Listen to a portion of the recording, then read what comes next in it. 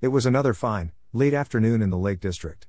Simpkin had settled on the window seat, after a series of lunchtime feasts, and was watching a magnificent bird feeder recently installed in the holiday cottage garden. Thanks to Tigger's birdie book, he and his brother were quite expert at identifying new birds that appeared on their table at home.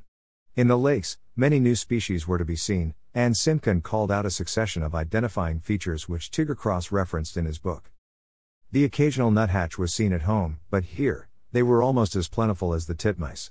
Then a siskin appeared and the brothers sat up at the window and gazed in feline appreciation. The cat's eyes were glazing over as they sank into an ornithological reverie. They were startled into alertness by the appearance of the fattest wood pigeon they had ever seen.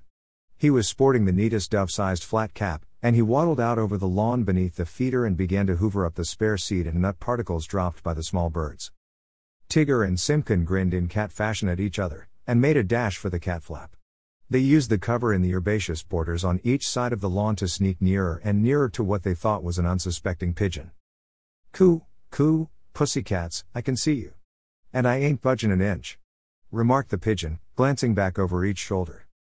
Tigger and Simpkin raised cat eyebrows at each other, and strolled out from cover. "Coo, coo, the name's Brother Palumbus, a fully paid-up member of the Guild of Seed Nibblers and Peanut Gobblers, and I don't give ground to felines?" The cats were speechless, never having experienced such audacity from a feathered fellow, and came over to sit next to him. "Mirawakau," said Tigger eventually, "did you mention the Guild of?" And he lapsed into cat mumbling. "Coo, that's right, mate," replied the pigeon, as is affiliated to the Union of Fatball Wreckers and Allied Trades. "I've got a job of work to do and I knocks off in half an hour." "Meoop, do you wood pigeons always clear up after the smaller birds?" asked Simpkin. "Coo, yours," replied Brother Palumbus, "there's one of us allocated to each bird table location.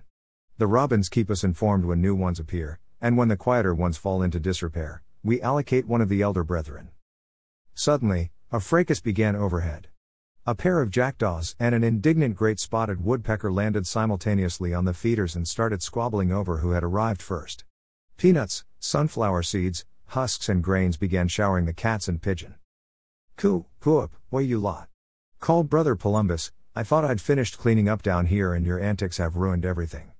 Clear orf your varmints."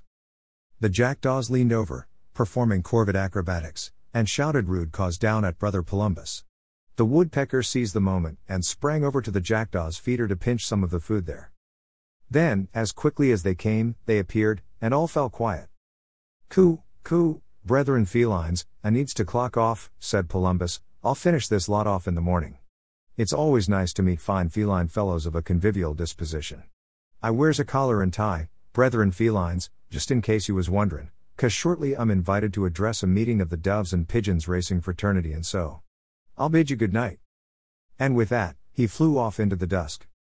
"Mirawakau," exclaimed Tigger.